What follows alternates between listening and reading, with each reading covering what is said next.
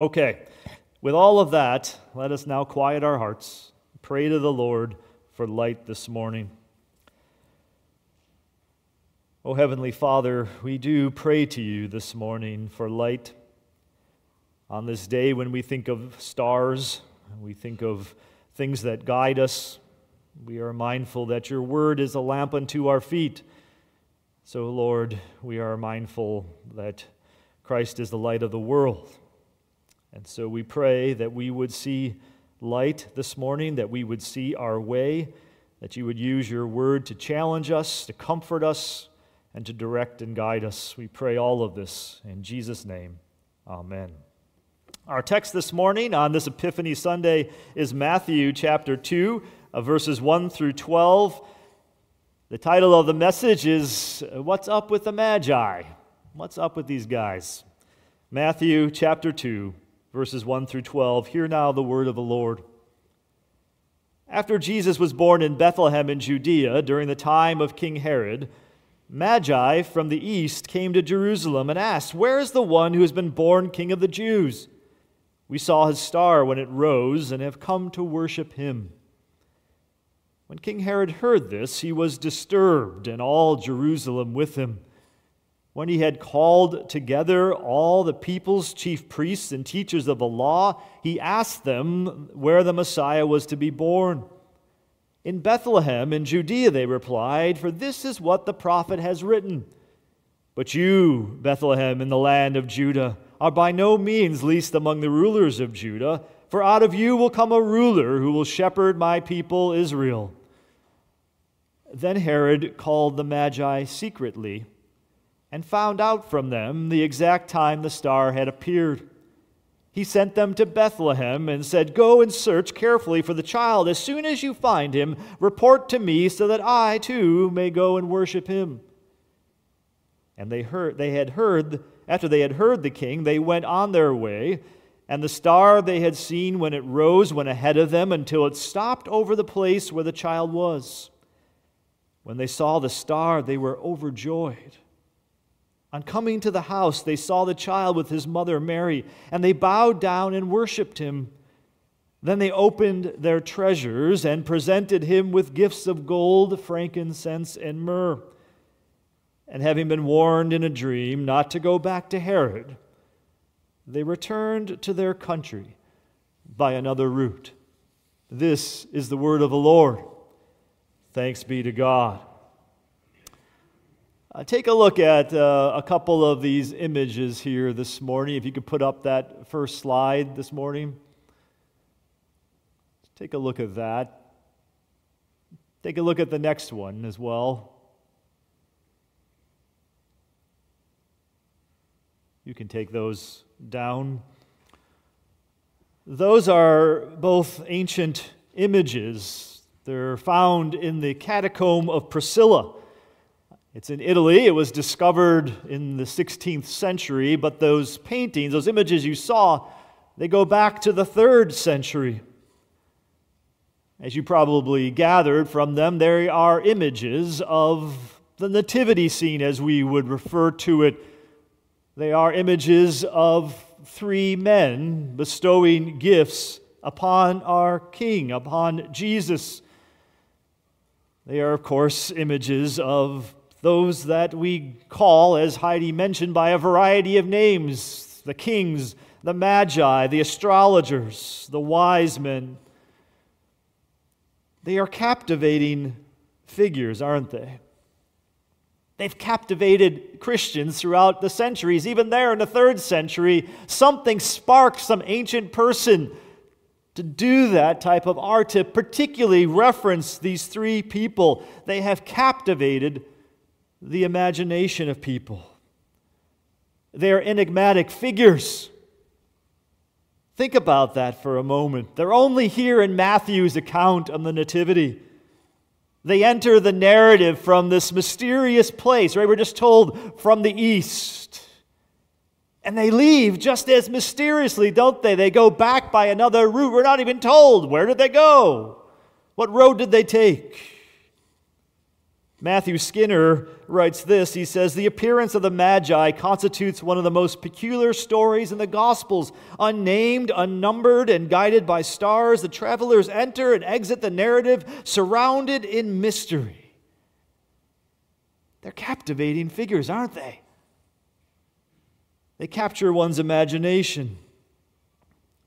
As a child, we had this kind of large creche or nativity scene in our house. It was really on a kind of a larger scale, and it was made by, I think it was my grandfather that made it. It was well built. It had straw in it and all this stuff, and we had all these figures, these ceramic figures of the personages of the nativity. They were maybe 10, 12 inches tall. These were like big things that always captivated me that we had this. And I'd often play with the figures of the nativity scene, kind of like I did with my Star Wars figures. I'd make up little things with them. And to be totally honest, the ones that captured my imagination the most were not Mary and Joseph and Jesus. It was those three dudes with their cool hats, right?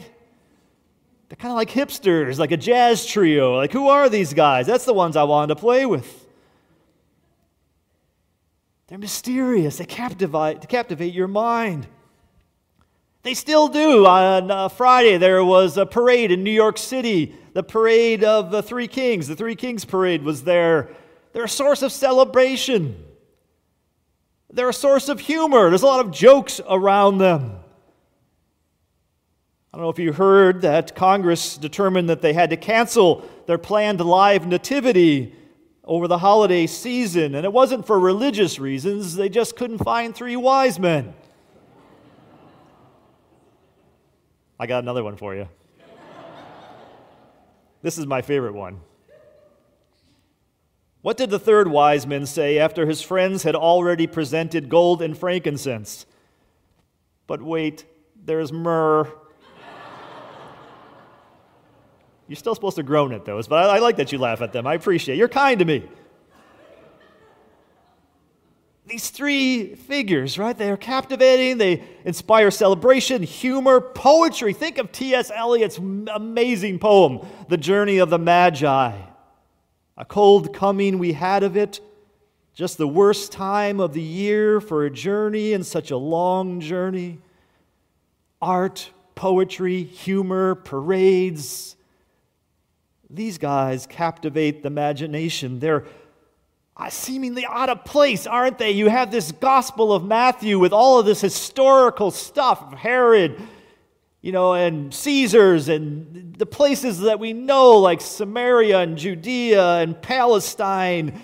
And really the only outsiders in that story are the occupying Romans. But then these three come in like aliens from out of space. They come into this story of the Nativity, and the question that they raise in our minds is why?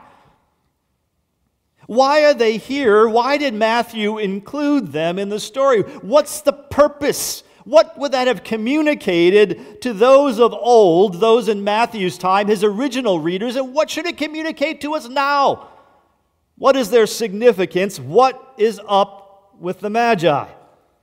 That's the question I want to answer this morning as we look at the Scripture. Why are they here? And the best way, I think, to answer that is by looking at Scripture itself, using the analogy of faith. Let Scripture interpret Scripture, and that makes sense from a variety of perspectives. After all, it is the inspired Word of God, good place to go. But secondly, also in this case, it captures well the mindset of Matthew, the milieu of Matthew. This is his Word, right? This is his world. Matthew would have understood the Magi in terms of the world of the Scripture. So let's go to the Scriptures and consider whether we can understand something about why they're here, what they signify, what they mean to us. And I want to credit the work of Eric Van den Eyck, who wrote a wonderful book entitled Magi, The Magi. Eric Van den Eyck, I relied heavily on that book in the preparation of this sermon. I want to give him due and appropriate credit for his insights. Okay, so let's think about it. Let's think about the Magi. Let's look at the Scriptures, and let's begin where we should begin, in the Hebrew Scriptures, in the Old Testament, with which Matthew would have been familiar. Does anyone know where Magi appear in the Old Testament? Anyone take a guess what book of the Bible? Woo, you guys are good. Daniel. Yes, in the book of Daniel, we find Magi. Now, one of the things about the Hebrew Scriptures is that most of the New Testament writers weren't really working with the Hebrew Scriptures. They were using a Greek translation of the Hebrew Scriptures that's known as the Septuagint. So one of the things we can do is we can look for the Greek word for Magi, which is Magoi or Magoi, and we can find it in the Greek version of the Old Testament. And the place we find it, the only place we find it, is in the book of Daniel. It appears there several times in the book of Daniel. Daniel records this, and it comes up in the context of Nebuchadnezzar's dream. You remember the basic story of the book of Daniel. Daniel is taken into captivity, into exile, into Babylon, right? He's forced to go there. He ends up in Babylon, and the king, Nebuchadnezzar, has a dream, and he's troubled by that dream. And so what does he do? Well, we're told in Daniel chapter 2, verse 1 through 3, in the second year of his reign, Nebuchadnezzar had dreams. His mind was troubled. He could not sleep. So the king summoned the magicians, the Magi, enchanters, sorcerers, and astrologers to tell them what he had dreamed. When they came in and stood before the king, he said to them, "I have had a dream that troubles me. I want to know what it means." He wanted his dreams interpreted. And so he called together the Magi. Curiously, he offers them a reward. Daniel chapter 2, verse 6. "But if you tell me the dream and explain it, you will receive from me gifts and rewards and great honor. So tell me the dream and interpret it for me." Think about that for a moment. There we have Magi, there we have a king, and there we have gifts. We should find that familiar. So there we are in Daniel. They're called together. And of course, we know how that story ends. All of these wise counselors, these Magi that are brought in, these Chaldeans who come to the king, they can't interpret the dream at all. They tell the king, no one on earth could do this. And then Daniel comes in, and Daniel interprets the dream. Of course, Daniel says, "It's not me, it is God that provided this interpretation." And some of you may be thinking of another story in the Old Testament that really parallels that almost identically in the basic outline, the story of Joseph. A very similar story of how Joseph is taken out, exiled in Egypt, how he is there when Pharaoh has these dreams that can't be interpreted, and they don't use the word Magi there, but all of these counselors come around Pharaoh, try to interpret, they can't do it. Joseph's the one who does it. God gives him the interpretation, a very similar accounting of it. The Magi are those who are around the king or the Pharaoh. So what do we learn from that account? That use of Magi in the Old Testament, that certainly would have been in the mind of Matthew. Well, in Van den Eichel's book, he says, well, there's a few things. First, Magi are clearly viewed as wise people.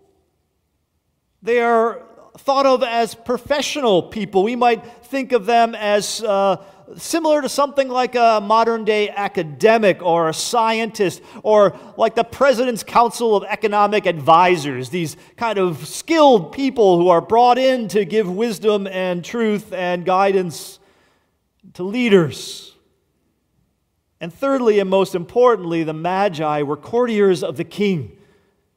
They were located as part of the court of the king. That's where they were found. They were in the sphere of power, of influence of the king. They orbited and served the king. That's what we learn about the Magi from the Old Testament. What about the New Testament? Do we find them there? There's one book where we do find them. Anyone know what book we find Magi in the New Testament? Nobody wants to take a guess? Acts. Acts of the Apostles. Yeah, that's in the book of Acts. It's a very different type of accounting. Twice in the book of Acts, there are those, it's the same kind of root word of magi, those who are sorcerers or magicians. Simon is the first one that comes to us in Acts chapter 8, verse 9. Now, for some time, a man named Simon had practiced sorcery in the city and amazed all the people of Samaria. He boasted that he was someone great. Simon's a very different type of person than those Old Testament Chaldeans that came around Nebuchadnezzar. Simon was kind of a self-promoter, a charlatan, if you will. He liked to wow the crowds, and that's what he did. He was often referred to as a magician, a sorcerer, but the word there is magi, a very similar idea. And then Philip, and it comes to town there preaching and performing signs in Samaria. And Simon and many others see the power of the gospel, and they're changed. And Simon himself becomes a believer and is baptized. And later, Peter and John come, and they come and lay their hands on people, and the Holy Spirit comes upon them. And Simon witnesses the manifestation of the power of the Holy Spirit. And what does he want? He wants it. He wants that power for himself, and he's willing to pay for it. He offers money for it. And of course, he gets a smackdown from Peter and John, and he repents in that story in Acts. The other place in the book of Acts where we find Magi used is with Bar-Jesus in Acts chapter 13. Paul and Barnabas are in Cyprus.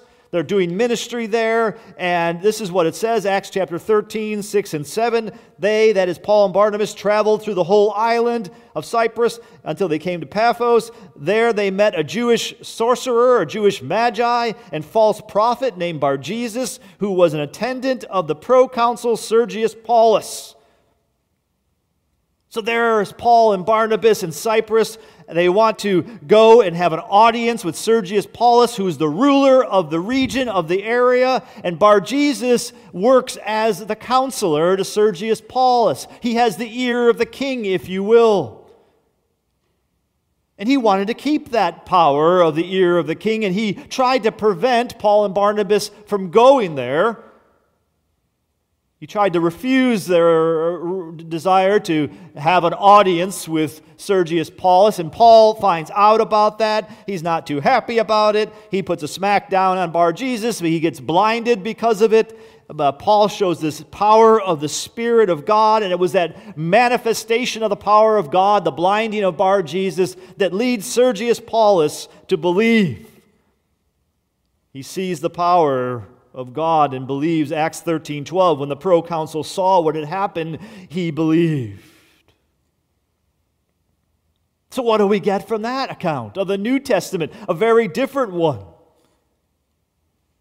Well, what strikes us is how negative magi are portrayed in the book of Acts, right? So there's a difference there with the Old Testament, with Matthew, where there's a positive spin. It's hard to pin these people down. They're enigmatic, they're good and bad, they're skilled and they're charlatans. But there are some commonalities. And did you take note of those commonalities between the depictions in Daniel and in Matthew and Acts? I think there are two, and Van den Eyck points these out in his book. First one is this: Magi are outsiders. They're outsiders, at least from the perspective of the people of Israel.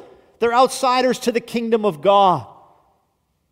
They're those around Pharaoh in Egypt. They're those around Nebuchadnezzar in Babylon. They're those like Bar-Jesus and Simon. They're outside of the kingdom of God, looking in on it. They're outsiders. They're exotic. In the literal meaning of that word, they're foreign. They're out of the norm. It's interesting in the book, Van den Eyck talks about those art pieces I showed you in the beginning, and how the one striking feature of the Magi in those portraits, which don't have faces on them, right? There is the hats. If you look at those, there are hats on these people. What is that there for? It's this indication they're not from around here. They were outsiders to the kingdom of God. The second thing he mentions is that Magi are always around power. around the sphere of power, desiring power, orbiting the throne of power, around the manifestation of power. Van den Eyck writes this in the book: what all these Magi share is an attraction to people in positions of power. Simon is drawn to the apostles. Bar-Jesus is introduced alongside the proconsul of Cyprus, and the Magi and Daniel are members of the king's court. They are royal groupies, right? They want to be around power. Outsiders who want to be around power. And this is upheld, as he notes in the book, by extra biblical literature as well, contemporaneous literature. These are the things that you see in the Magi. Outsiders, foreign, exotic, faraway places, longing to be around power. Okay. So what does that tell us about what's up with the Magi? What does that tell us about the significance of Magi? Why they are included here in this story? What that would have meant to his original audience, Matthew, and what that means to us today? Well, I think there are two very important truths. Two truths communicated to us through these Magi. And I want you to think about these two this morning. To think about what they might mean for your life as a Christian right now, today. For us as a church today. Two truths. The first is this: the Magi remind us, they remind we insiders, that the kingdom of God is for outsiders. First truth. Magi remind insiders that the kingdom of God is for outsiders. The story of the Magi, I am convinced, is a bracketing, is a foreshadowing of the Great Commission. Matthew begins his gospel with the Nativity. We find those Magi, and it ends, of course, with the Great Commission. I think Matthew is doing this inclusio, this book ending. He's reminding an audience to whom he wrote, primarily a Jewish audience, that while this is the King of the Jews, he's also the King of the world. He has come not just for you, but for those who are far off. And here Matthew sets the stage. He puts the little foreshadowing. I love that in films, don't you? When you watch a film, I mentioned The Holdovers. I watched this film, and the guy had this bottle of Remy Martin on the desk, the headmaster of this school, and there was a little, they gave some dialogue to it, and I just knew that bottle of Remy Martin was going to come back in somewhere, and it did at the very end of the movie. That's what Matthew's doing here. He's reminding us, he's reminding them, that the kingdom of God is for outsiders, that there is a missional aspect to the kingdom of God, and we need to grasp it. And all the insiders who heard this need to be reminded of the outsiders. And we need to be reminded of the outsiders. Those looking out, looking in from the outside, I should say. Those who think they are wise, like the Chaldeans. Those who are given to being full of self-promotion, like Simon. Those who are just wondering, where is the one who's been born King of the Jews? The Magi remind us that the Christ is a gift to the world. He's for the world.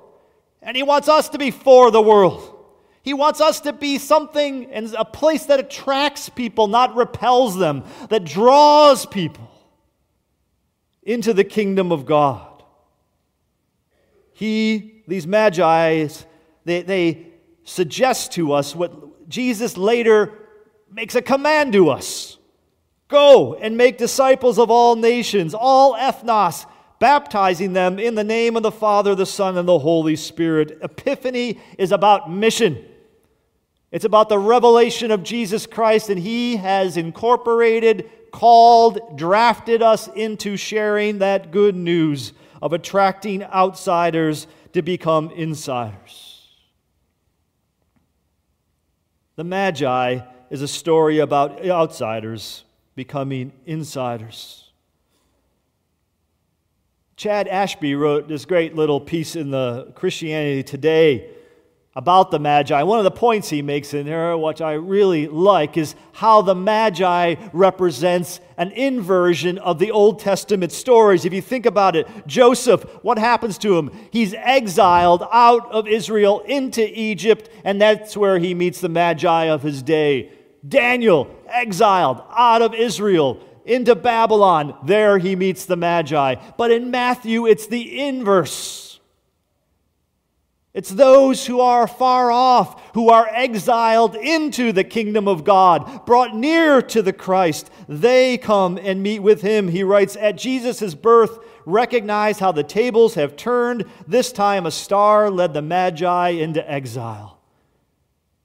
Not into bondage, but into the gospel of glorious liberty of Jesus Christ. That is what the Magi tell us. The kingdom of God is for outsiders. So here, we make these New Year resolution. Make an Epiphany resolution. Make it your resolution to manifest the presence of God in an attractive way that people would be drawn into the King. And I would ask you, and I would challenge you, I know it's crazy, but you might even this year be bold enough to invite someone to come to church. And I know you might give me a lot of excuses. Well, I'm worried they're going to be offended by this, they're going to be offended by that. Don't worry about it.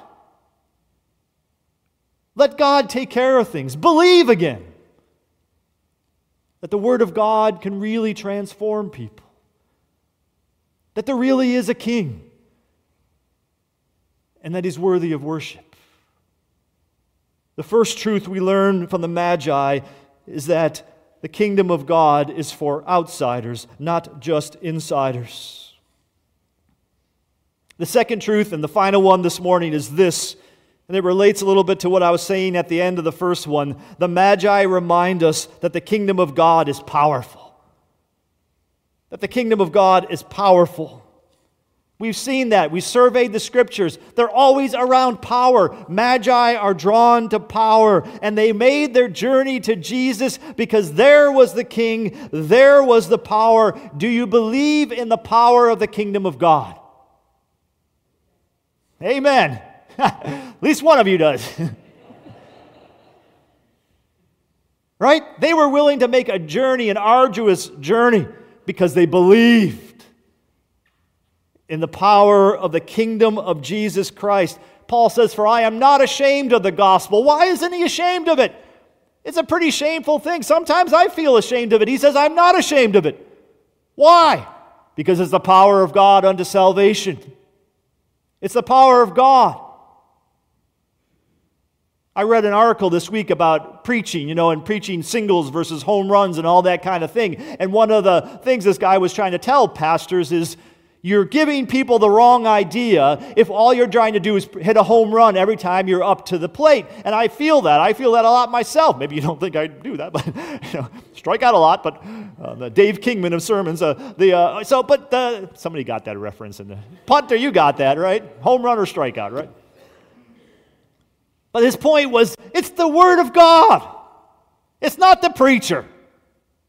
Right? It's the Word of God. Preach it, exegete it, share it. You don't have to hit a home run. God hits the home run. Do you believe that?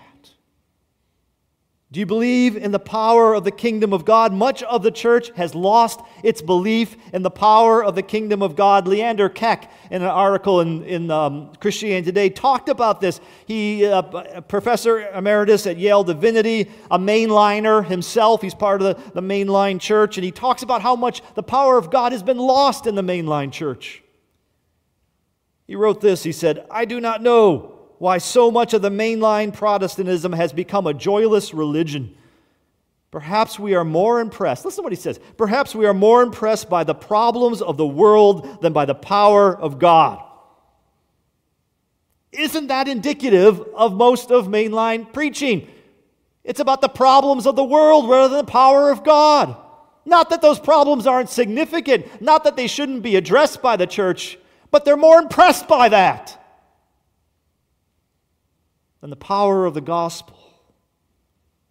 He goes on, perhaps we've become so secular that we indeed think that now everything depends on us, that surely ought to make us depressed. Perhaps we have simply gotten bored with a boring God whom we substituted for the God of the Bible. Is that indicative of your faith?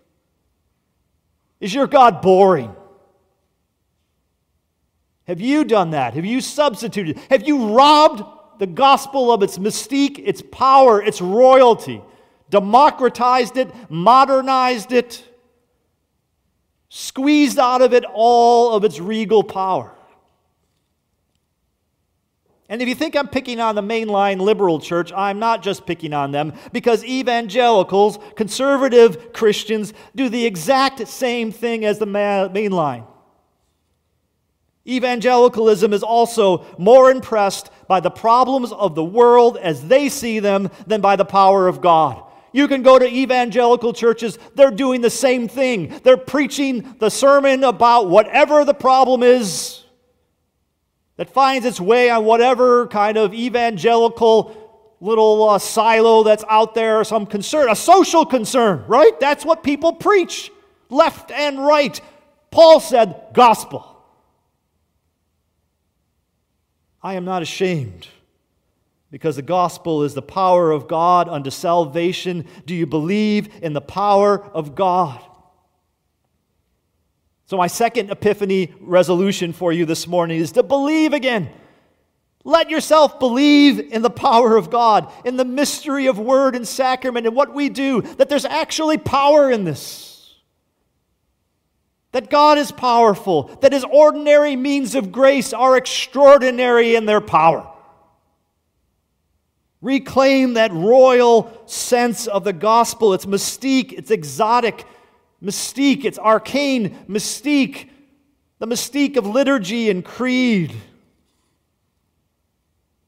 Stop trying to modernize the kingdom of God. Let what is royal be royal.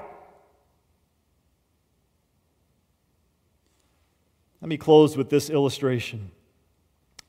Recently, I watched the 6th and final season of The Crown on Netflix. Some of you probably watched that too. And it's totally a dramatization, right? So what I'm saying involves historical personages, but they likely are not historically accurate about them. But there's perhaps enough truth in the theme and the structure of things. So as I say this, know that as a caveat. The series, of course, focuses on Queen Elizabeth, and about the idea of royalty and monarchy itself over time. And of course, as we get to the end, the 6th season, we're in modern times. And part of the theme of that last season is the pressure on the monarchy to modernize, to democratize, to strip itself, to eviscerate the monarchy of what makes it royal. Relate to the culture, relate to modern times. That's how you're going to save the monarchy, by stripping it of its royalty. And there's this great scene where Queen Elizabeth is talking with Tony Blair, who kind of epitomizes this kind of popular, modern, intellectual leader who, by the way, leads people into war in Iraq. And Tony Blair, she kind of seeks him because he's so popular. She's declining in popularity, about how she should modernize, what she should do to the monarchy. And he comes in with all of these suggestions, some of them reasonable and good. Some of them are about, get rid of all this kind of royal trappings. Get rid of the royal barge master, the Lord High Admiral of the Wash, and the Warden of the Swans. And there's this great scene where she's interviewing these people in this tradition who've been doing this for centuries, who put this love in their work, who do these things that seem senseless and kind of, superfluous, but are these parts of the trappings of royalties. And when he says to her, get rid of the Warden of the Swans, she looks at him and bristles and she says, well, someone needs to oversee the swans. And she ultimately rejects, in the story, in the account, she rejects his recommendations to modernize the monarchy. She thinks it will remove and eliminate its mystique, its meaning, its power. And at one point she says, this is our duty. This is our duty, to lift people up and transport them to another realm, not bring them down to earth and remind them of what they already have. Amen. You could say that's the calling of the church. The power is not in the problems, the power is in God. Our duty is to lift people up and transport them to another realm, to remind them about the kingdom and the power and the glory of Jesus Christ. Because someone has to look after the swans. Someone has to uphold the royalty that is King Jesus. So like the Magi this morning, believe again. Come and worship the King because you believe that there is power there in Him and His kingdom. A kingdom that's like a mustard seed that grows and fills all the earth. A kingdom that can transform people, who can bring dead people back to life. Spiritually and literally. Believe in the power of God like the Magi,